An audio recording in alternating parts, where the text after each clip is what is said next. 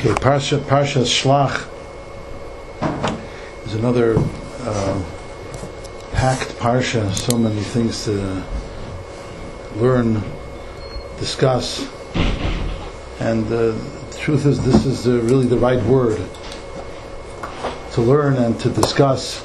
The Torah is a living Torah, something that we live through. We don't just read about stories that happened to be a Monday quarterback on events that happened yesteryear. We're learning them. We're reliving them. It's Torah, and if the Jewish people at the time when they were in the desert, they decided that they had this passion to send spies, Shelach lecha anoshim, and it was, written as it would be a mitzvah. Vayidaber Hashem el Moshe leimer Shelach lecha anoshim, send for you people, and Rashi of course says that Shelach lecha, I'm not commanding you to do this. I'm not commanding you to send spies in Eretz Yisrael. The truth is that you can take my word about what I told you about Eretz Yisrael, but if you feel that you have to send spies in order to satisfy your desire, your hunger to see and to observe what's going on in Eretz Yisrael, so then I'm allowing you to do that, which is very key to understanding the whole parsha and the psychology of what's going on in the parsha and what's going on with us in our times. The first Rashi in the parsha, of course, asks Lama Nisbecha Parshas Meraglim the Parshas Miriyam.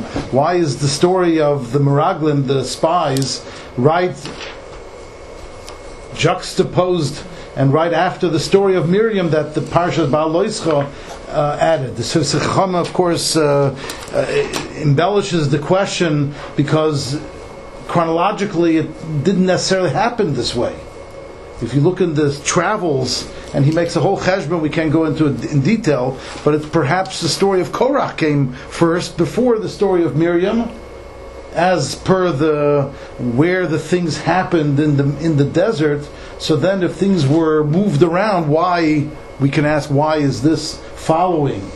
And the Torah and the Rashi adds the Fisha Loksa al Iske Diba, because Miriyam was punished because she spoke ill about Moshe Rabbeinu, her brother. Urushoyim Halalu, and these evil people, Ro, they saw this, V'loi Lokhu Musar, and they didn't take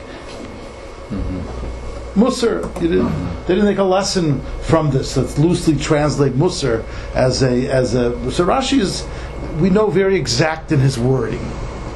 There are many questions that we can dissect this Rashi, and we should. A person can spend time dissecting. Believe me, you will find pearls of wisdom and pearls of insight in dissecting every single word of Rashi anywhere. Shas and Chumash for sure. Why he calls them Rishayim.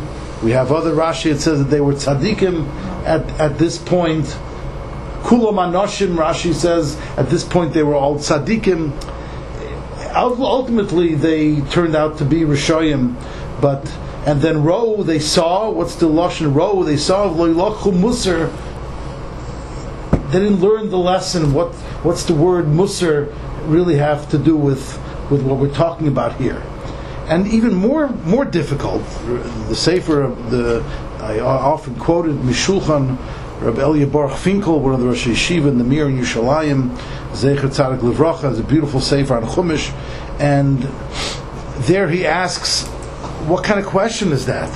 We know the Gemara in Erechim, where it talks about the laws of Lashon Hara, there it says, come and look, Bo v'ro, come and see, Kamagodol Koicha Shel Lashon Hara.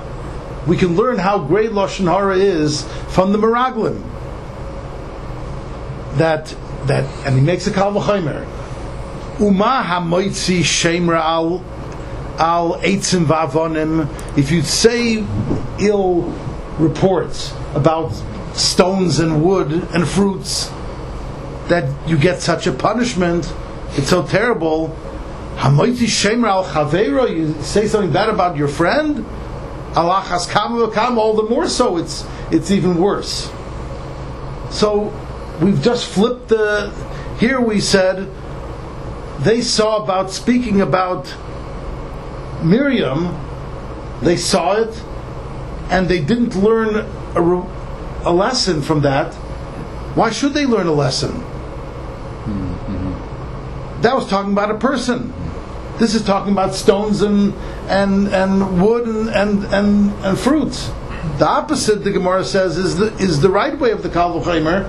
This doesn't make any sense. Mm-hmm. It's a bomb question. Mm-hmm.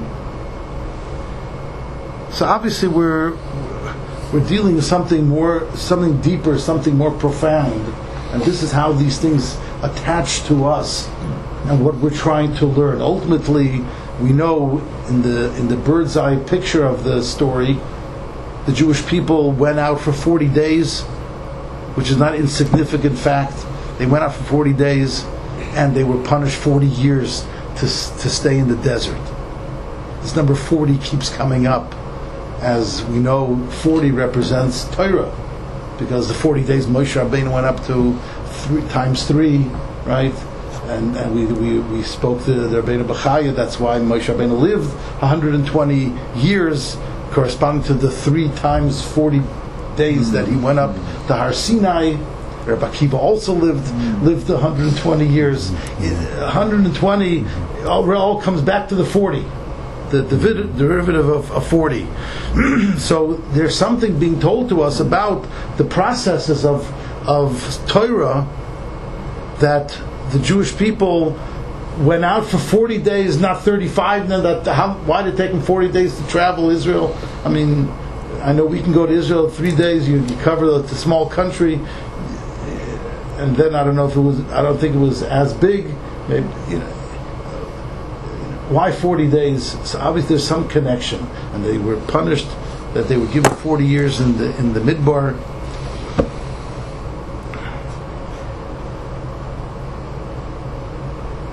And what's this row they saw when they lokhu musar? They didn't take this inspiration. They didn't take this word musar.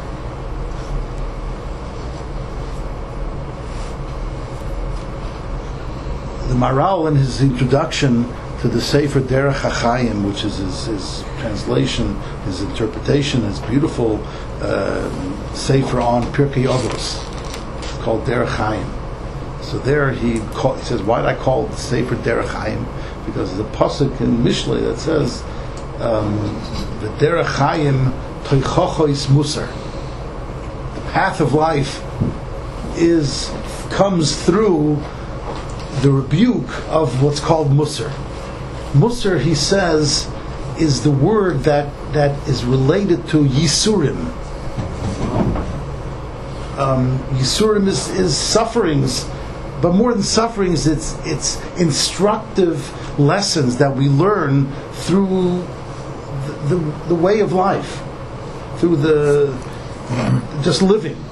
We all go through Yisurim, large, small. There's even the Gemara Brachas something called Yisurim Shel Ava, pains and sufferings of love that show love of HaKadosh Baruch Hu.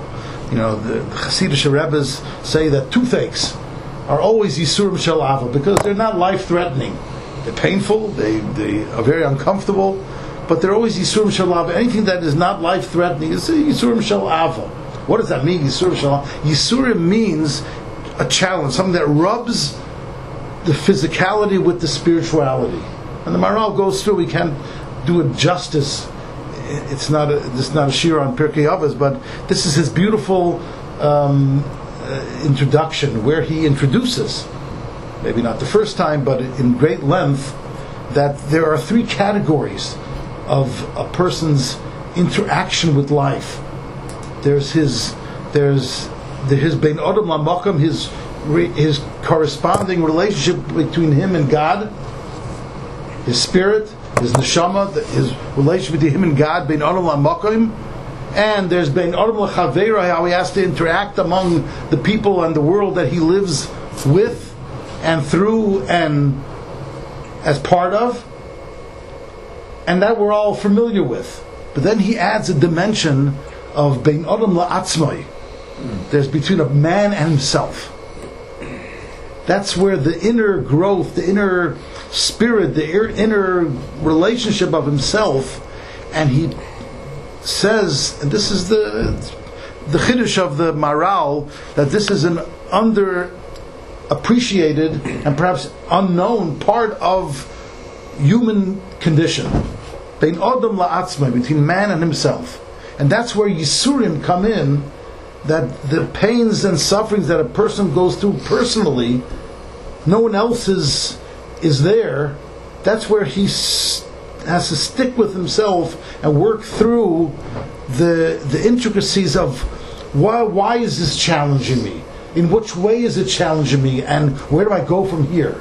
Is it something that I have to overcome by just simply going to a doctor? Okay, I'll go to a doctor.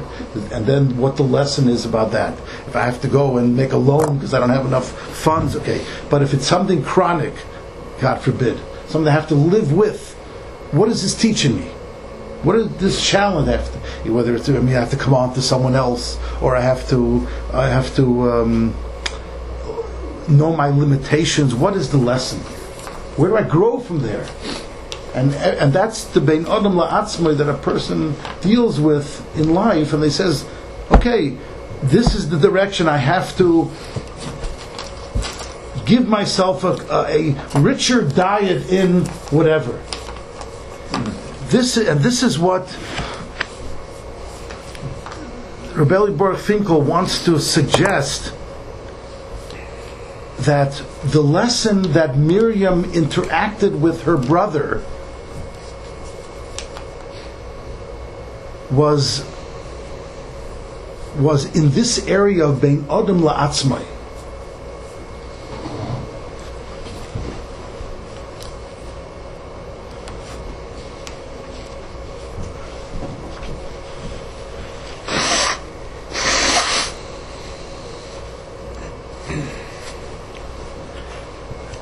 When Miriyam spoke Lashon Hara about her brother, about Moshe Rabbeinu, it was her kid brother.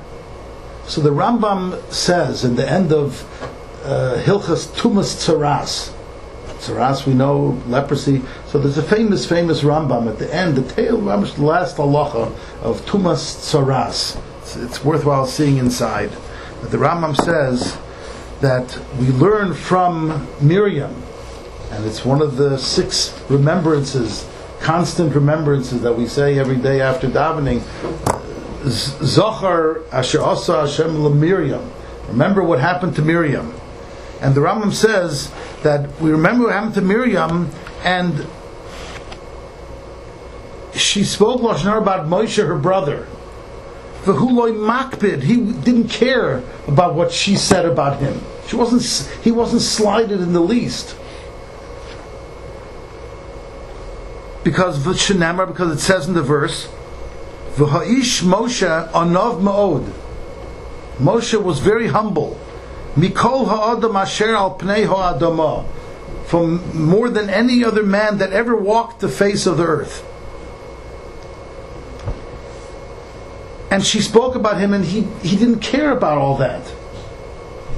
And still, you see what happened to Miriyam. She got this leprosy, which, obviously the question is, why didn't the whole generation get leprosy? If they were supposed to learn from Miriyam, what was this lesson that they got 40 years in the desert, and the whole generation had to sort of become extinct? They should have gotten leprosy. Mm-hmm. That's the punishment. It seems the punishment, because they were listening to it. They believed it. Yeah. Miriyam also, Mm-hmm. So he wants to say that Miriyam became aware of her lesson of understanding her brother, that he wasn't just her brother, he was the leader of the Jewish people, he was the giver of the Torah. Now this was an ongoing lesson that the Jewish people had to understand, that Moshe wasn't just the conduit, the person who was passing on the information. He was the bridge. We spoke last week. He was the bridge between God and the Jewish people. Moshe kibel Torah misinai umasro Yehoshua, but that he was mekabel from Sinai, from HaKadosh Baruch Hu, the Torah. He was able to download the whole system and the whole processes of Torah, the Bein Adam LaMokar, the Bein Adam LaChaveroi, and the Bein Adam LaAtzmai, all of the processes, and give that over to the Jewish people. Now, how are the Jewish people absorbing? How are they taking the lessons? Well, they didn't know about Shabbos, so he told them about Shabbos. That's easy. That's Bein Adam LaMokar. That's easy. I didn't know this God wants. Okay, God wants it. I'm in. He says Bein Adam LaChaveroi, can't steal. I'm in. Fine. Of course, it was part of the 7 Noachite laws, but we know the Torah laws of stealing is not anything. It's much more broader, much more vast. It's Bein Adam LaChaveroi. It's a godly elevation of how to treat another person, not just to be civil. It's how to connect, how to appreciate the godliness in the other person. So everything that was being taught from HaKadosh Baruch Hu, as we call Torah, was a relationship between God and man. That came to us through Moshe Rabbeinu. Moshe Rabbeinu had the ability, because he was of his humility, he had the ability to be that conduit to teach the entire lesson. In last week's parsha, Miriyam was unaware. In a certain way, she was unaware that Moshe was constantly and continuously learning and teaching on his level of prophecy all of the lessons that he's continuing to learn, which turned out to be 40 more years, and thought that the level of prophecy that Moshe Rabbeinu had was at the time of Sinai. Right? At the time of Sinai, Moshe Rabbeinu had the level of prophecy along with everybody else to see a bunch of things. Moshe Rabbeinu was different than every other Navi, the Rambam says, and we say this in our 13 Principles of Faith, right? That Moshe's Nevuah, he was the Av HaNeviim, the father of prophecy, before him and after him. No one had the prophecy of Moshe Rabbeinu, and we know that it reflects itself in 4 differences, and 3 of those differences are in Parshas Ba'aloischa, in this story that we were told about. So, were we told about them? This is a philosophical question. Why were we told about them only in Parshas Ba'aloischa and not before? And probably the answer, is that, of course, we saw all of these qualities at Har Sinai, because if we didn't, then we wouldn't have a Torah. The fact that we have that the prophecy of Moshe Rabbeinu, and this I heard over and over again from Rabbi Yaakov Weinberg many, many times, that we wouldn't have a belief system in Torah if we didn't have the belief in Moshe Rabbeinu and the prophet he was. We wouldn't have a Torah, because anything that's written in the Torah we only know as true because Moshe told it to us, and we know he was incapable of telling us something in the name of God that wasn't absolutely unadulterated from God. And we were on that level as well to see that he spoke face to face, and he was incapable. Now, Miriyam and Aaron at that point thought that this was only at Maimed Har Sinai, that this continued throughout. Afterwards, that perhaps they didn't know, which doesn't undermine the belief system in the prophecy of Moshe. The prophecy of Moshe was to validate the validity of Torah and to make it truthful, that the Torah, it's a prelude. In the 13 Principles of Exegesis, you see that the prelude of Torah is prophecy in general, that God speaks to man, and that the prophecy of Moshe was unique. And now you can go to believing that this is the Torah and will never be changed, and the same Torah was given to Moshe as the same Torah that we have today. So that's the introduction to that, and that Miriyam had at the time of Maimed Har Sinai no problem. It was after that point that it was unclear to her, and so why was it? Why did it have to continue? The level of Moshe Rabbeinu's prophecy, because Moshe was continuously teaching and giving over not only the Bein Olam Mokan and the Bein Olam Chaveroi, but also the Bein Olam Atzmai. How we are supposed to learn and we are supposed to grow through our experiences of life. And this is the humility. This is what's meant, the humility of Moshe. He didn't have his own presence. He didn't have his own self. And this is partly why when we, one of the answers when we teach the Emunah at the night of the Seder, which of course Moshe had such a tremendous role, his name is not mentioned in the Haggadah Shel Pesach, which is one of the $1 million questions. And of course the answer is because we're not teaching about Moshe.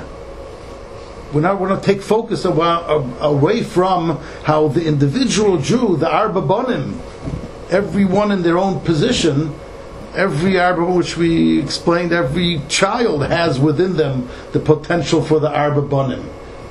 The Torah is speaking, Dibra Torah Keneged Arba Bonim. There's a tzaddik in every Jewish child, we must believe.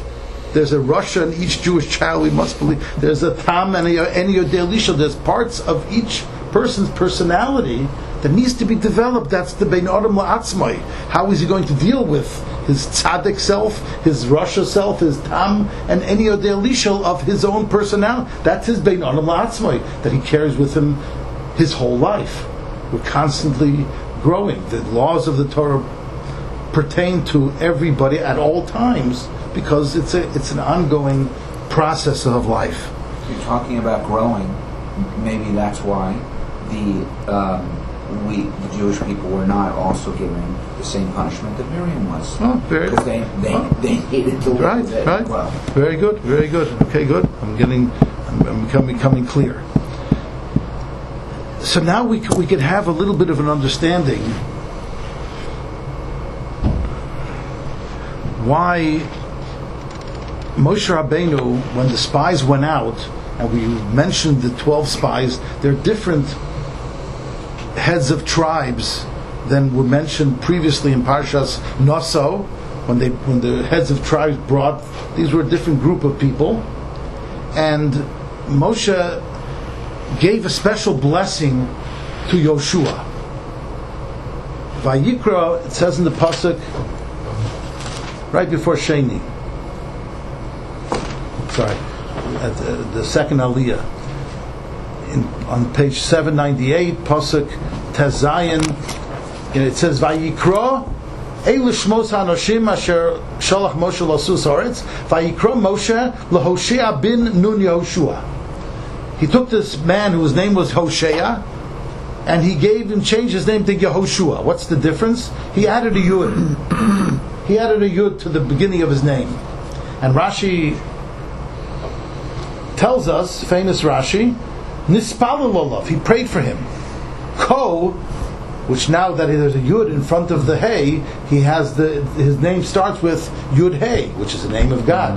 Ko, God, Yoshiacha should save you, Ma'atzas Meraglim, from the council of these spies. It's a Gemara in Soita, it's a Medrash Tanchuma, famous words.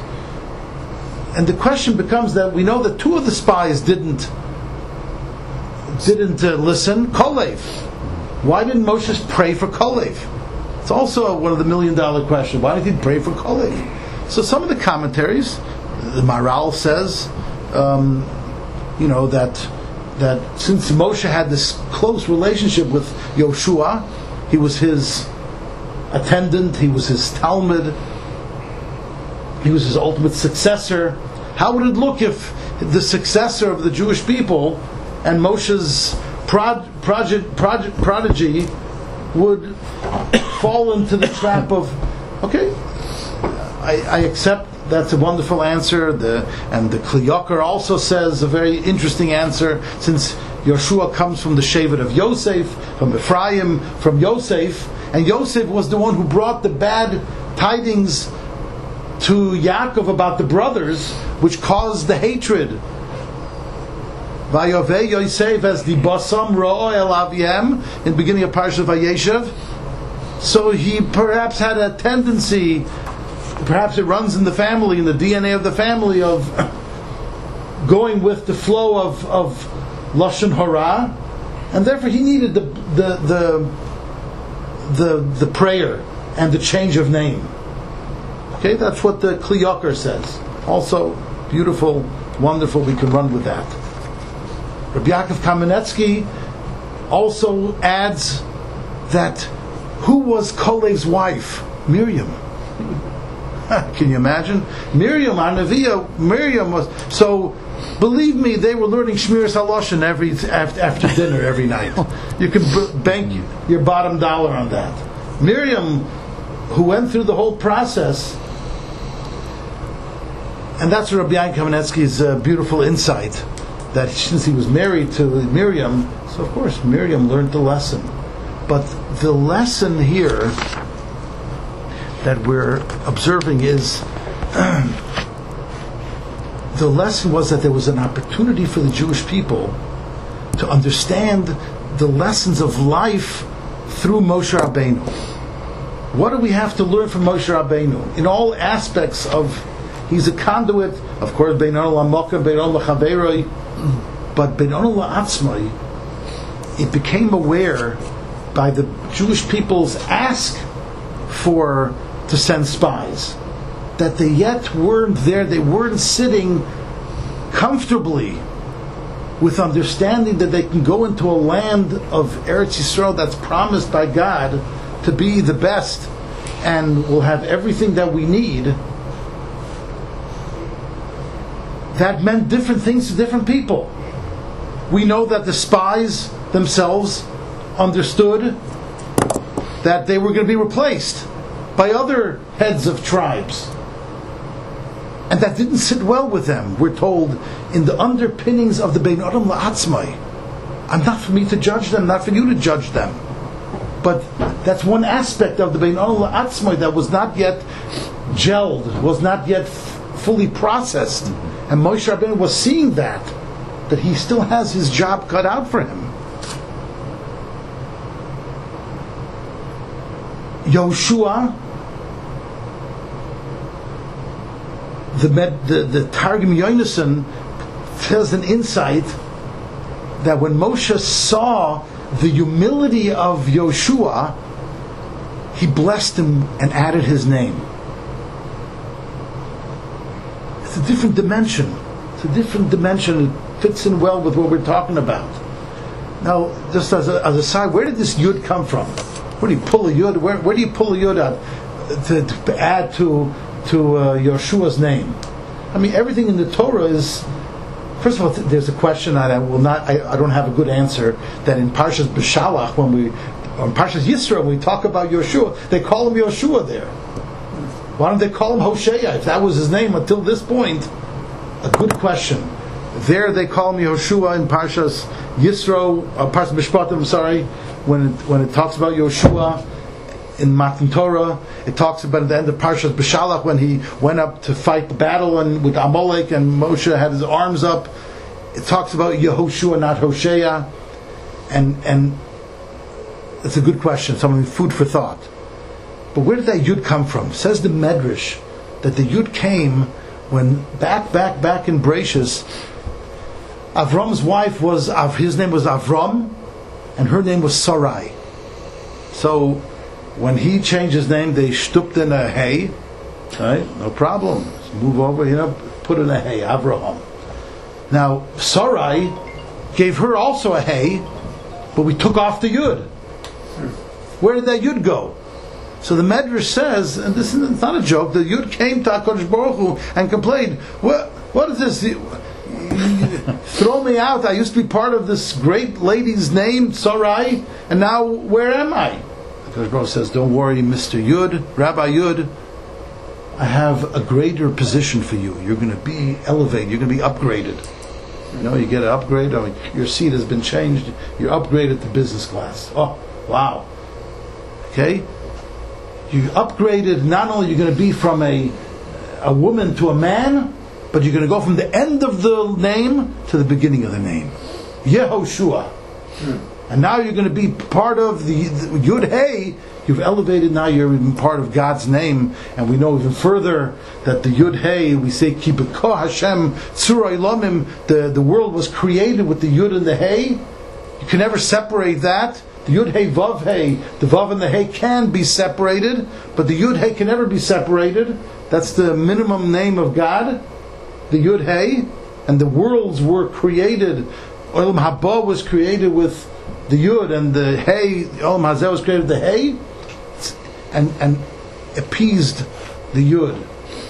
And now that's where the Yud came from.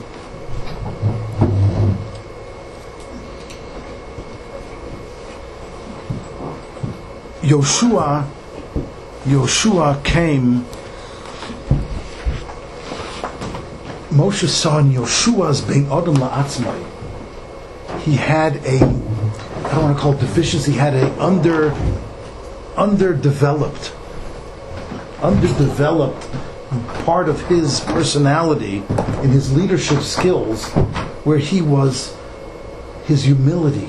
Humility is a great level, but you have to know how to use humility.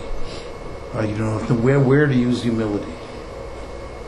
The pasuk says, "Vayigba liba b'darkei Hashem." We have to raise ourselves up in the ways of God, and it takes tenacity, it takes perseverance, it takes stronger personality. But at the same time, you have to be humble. Moshe saw that there was something that would be a weakness in Yehoshua's personality, because he saw his weakness of humility in a weakness sense that needed to be developed, and he gave him this yud that dates back to Sarai, that came from the strength of the first mother, who was a greater prophetess than Avram Avinu, where God says, whatever Sarai says, listen to her. Says Yishmael, get rid of him, listen to her. Okay? Avram Avinu, the Medrash says, took care of Yishmael on the side, but listen to Sarai. Sarai was knew, and she had what it took. And this is the yud that came for Yehoshua to give him the ultimate strength. And whether that weakness came from what the Maral says, that he saw himself as only as a Talmud, subservient to Moshe, which the other Meforshim say that, whereas the Nesiim, they didn't want to go into Eretz Yisrael because they thought that they knew they were going to be replaced. What did Yehoshua know about going into Eretz Yisrael? He heard Eldad and Medad last week's parsha say that Moshe is going to die, and Yehoshua machnes. So he didn't want the Jewish people to go in from a totally different reason, from humility. I don't want to lose my Rebbe. What does machnes mean? We'll bring them in. We'll bring them in. Moshe is going to die. And what did Yehoshua answer when he heard this Eldad and Medad? He told Moshe, Kaleim, kill them, destroy them. Not just kill them, destroy them, obliterate them. Kaleim is a very tough word. Kaleim, Chazal tell us, Kaleim are the same letters as Melech. And we're told that Bilam, when he wanted to curse the Jewish people, in that millisecond, Taisus and Brachas asked, what could he have said? What can you do with that it's a second that you can't even see. You have to know how to calculate it. What can you do with that minute? A good kasha, Taisus asks. Taisus says, he could have said, Kaleim. Destroy. Taisus has another answer, not for now. And Taisus says in Avodah Zarah, it says that we take in Rosh Hashanah, Taisus says in Rosh Hashanah that we take that Kaleim and we switch it around the letters and we make it into Melech. Usruas Melech, boy, we come with our strength on Rosh Hashanah and we proclaim the kingship of HaKadosh Baruch Hu. We coronate HaKadosh Baruch Hu with that same strength. So so the weakness of Yeshua's personality and his underdeveloped humility that was his weakness at that time needed to be developed. That's when Moshe came in and says, I know what humility and how it can be used, and how you could still be the leader of leaders, the prophet of all, father of all prophets, and still the most humble person of all times, and you don't break a sweat. When God says that, it's not just someone introducing you at a banquet, right? Saying that you're the most humble person. This is God Himself saying you're the most humble person there ever will be, ever was. That's something to take to the bank. Or as people say, I wish my mother was here to hear that. But Moshe saw this was a weakness. Yeshua can't be the Messiah Sator. He can't be the next link unless he understands where his position. Yes, I'm your Rabbi. I'm giving you, like you're my Meshoris. But you have to know you're going to take over the reins one day. That's a blessing that I'm going to die, whether in Eretz Yisrael or before Eretz Yisrael, and you are going to bring them in. You're going to stand up and you're going to be ready. But he saw he needed that blessing because he was coming from in his Bein Adam La'atzmai, in his personal growth and development. He was coming from also a different place. Moshe saw his job was not done. And Rabbi Friedman, on the concept of this Moshe as bridge. Yes, he's not he is a conduit, but he's not a conduit. So is that an issue of that he's able to give over Das Torah? Because his personality's not there. It's kind of a weird thing. He has no personality. He has what he received from Torah. He embodies all of the bridges of Torah. It's a very good question. I'm going to answer that in a second. Okay. I read a story, and we're going to share the story, and then we'll call it a day. The Pnei Menachem, Pinchas Menachem Alter, who was one of the later Ger Rebbes, the previous Ger Rebbe. He was only Ger Rebbe for a couple years, but he was the third brother who became Rebbe after the illustrious father, the Miriyam, who came from Europe, settled in Eretz Yisrael. This was his Ben Skunim from a second marriage, the Pnei Menachem. His son was just here in Los Angeles, Reb Shol Alter. That was his son, his oldest son. So he said that since he was 3 years old, he never forgot anything his father told him. It became embedded in his being. So this is what we're talking about, Ben Ola Atzmai, because his father was giving him the Messiah. He was like in his 70s when he had him. He was Mamash Ben Skunim. Yeah, you see the pictures. It was like a great grandfather walking with a great grandson, and it was his son. So he said that he was walking with his father, and his father whispered into his ear, "Medarf hob midas." You have to be a bal midas. You have to have good character. And the child asked his father. He asked him, what does it mean to have midas? Child, 6 or 7 years old. I said, what does it mean? How does one acquire midas? So his father told him.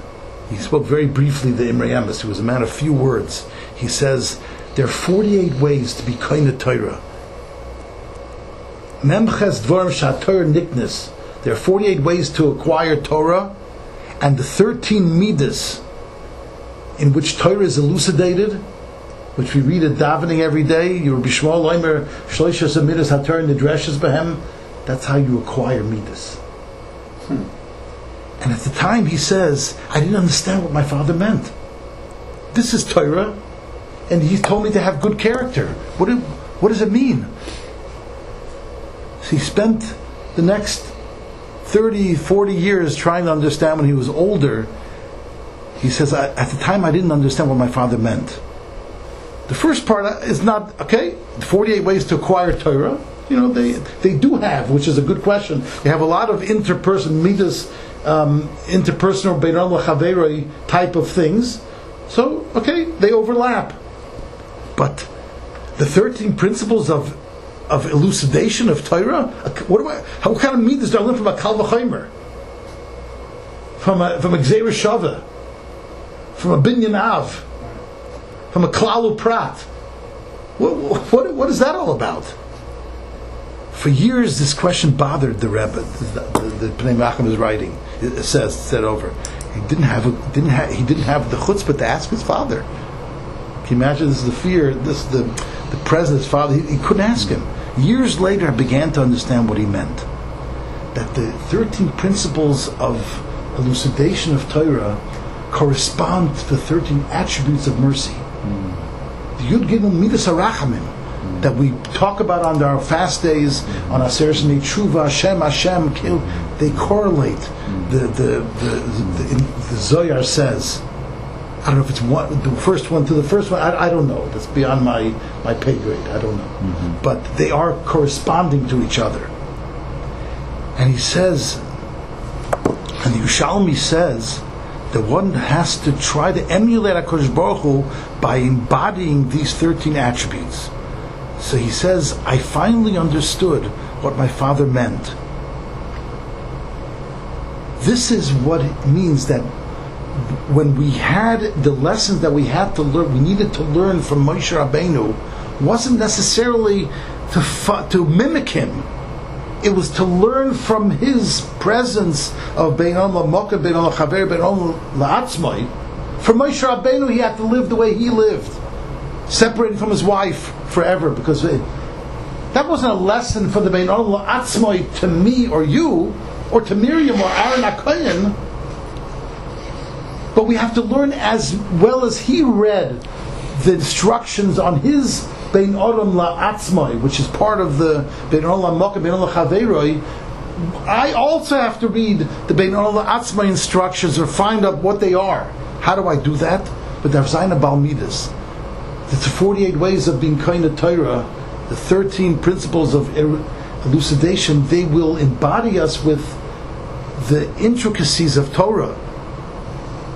That little yud that flies off from Sarai and finds its way generations later to Yehoshua, these are, lying behind them are the lessons of where my Bein Olam L'Atzmai lies, and hopefully we'll make the right decision today, and maybe a different one tomorrow, and a different one, mimicking only the challenges that we all have to go through, which are always so different, because we all have different personalities in different ways. Different tikka. We have each has a different tikka. A different tikka, so take the 13 a different tools. plan. That's right, a different tool.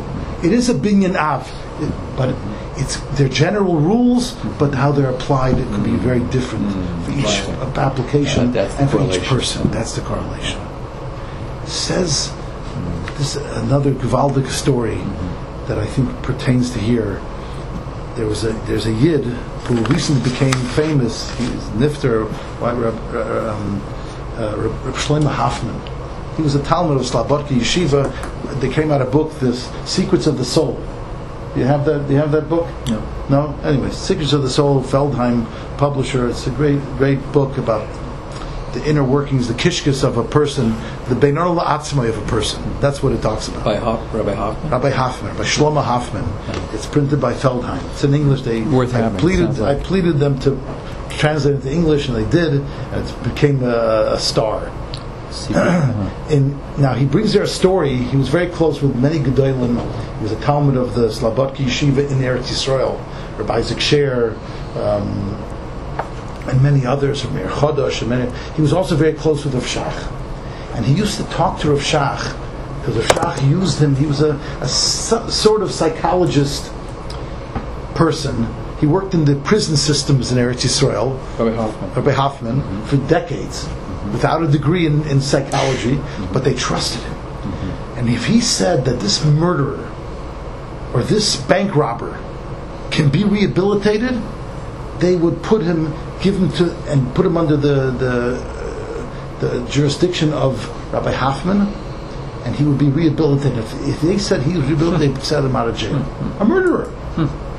Yeah, they would trust him to tell you because he knew koichas hanefesh.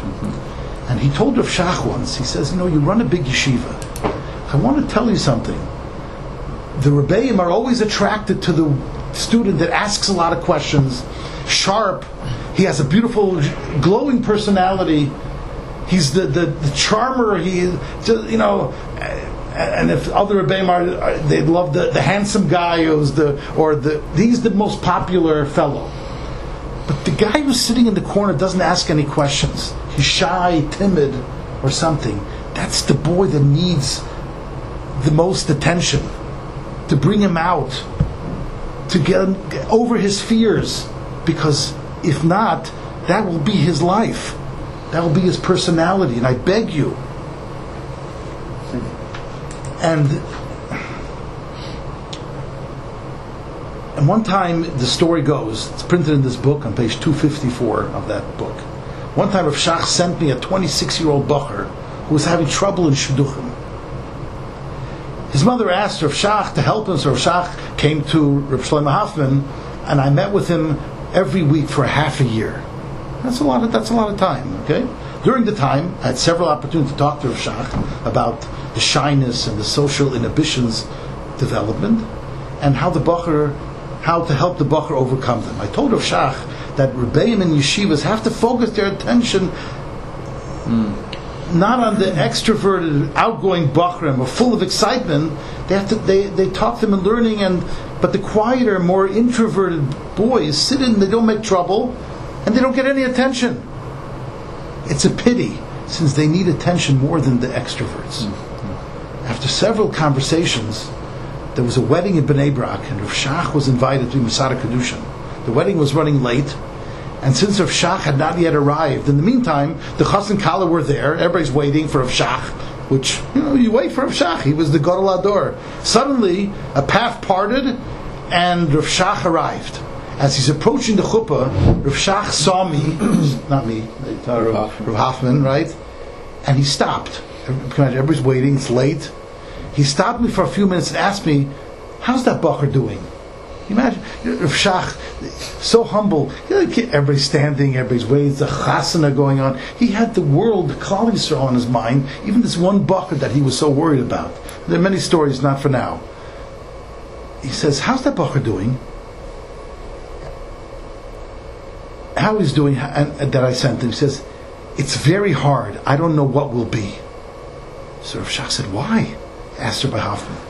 He says, a few weeks ago I explained to the Rosh Yeshiva how people develop social inhibitions in their youth. Had they been given the attention when they were young, it would have been much easier to draw them out. Now at age 26, it's much more difficult, since we're working against a habit of many years. You hear? Rav Shach there, right there, everybody's looking, everybody's waiting for a chasana. Rav Shach then burst out into tears. And he says, how I fear the Gehenna, how I fear what punishment I will receive for not giving the right students the proper attention at the right time. They will beat me with whips, Rav Shach said, because you are right.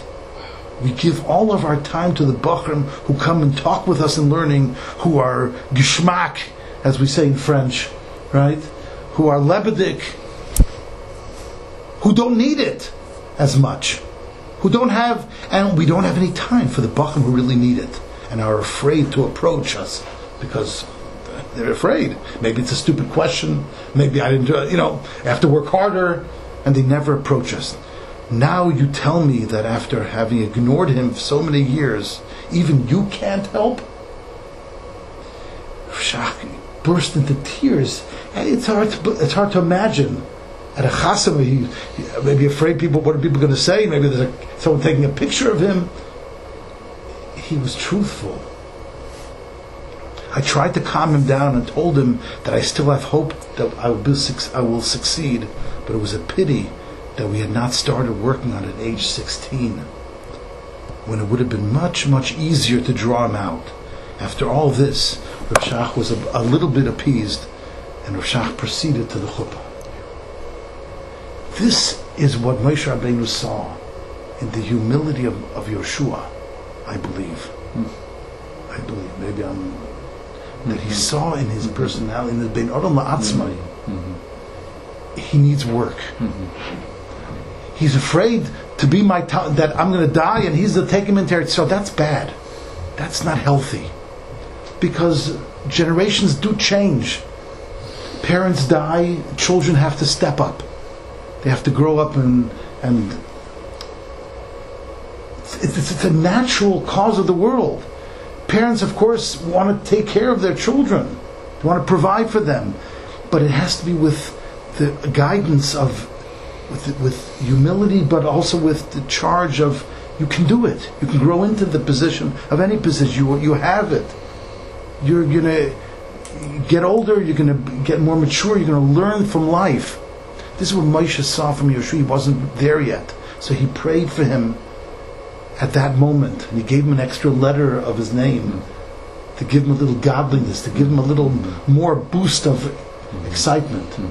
And I really believe this, that the true blessing was that those 40 days that turned into 40 years ultimately gave us 40 more years of Moshe Rabbeinu.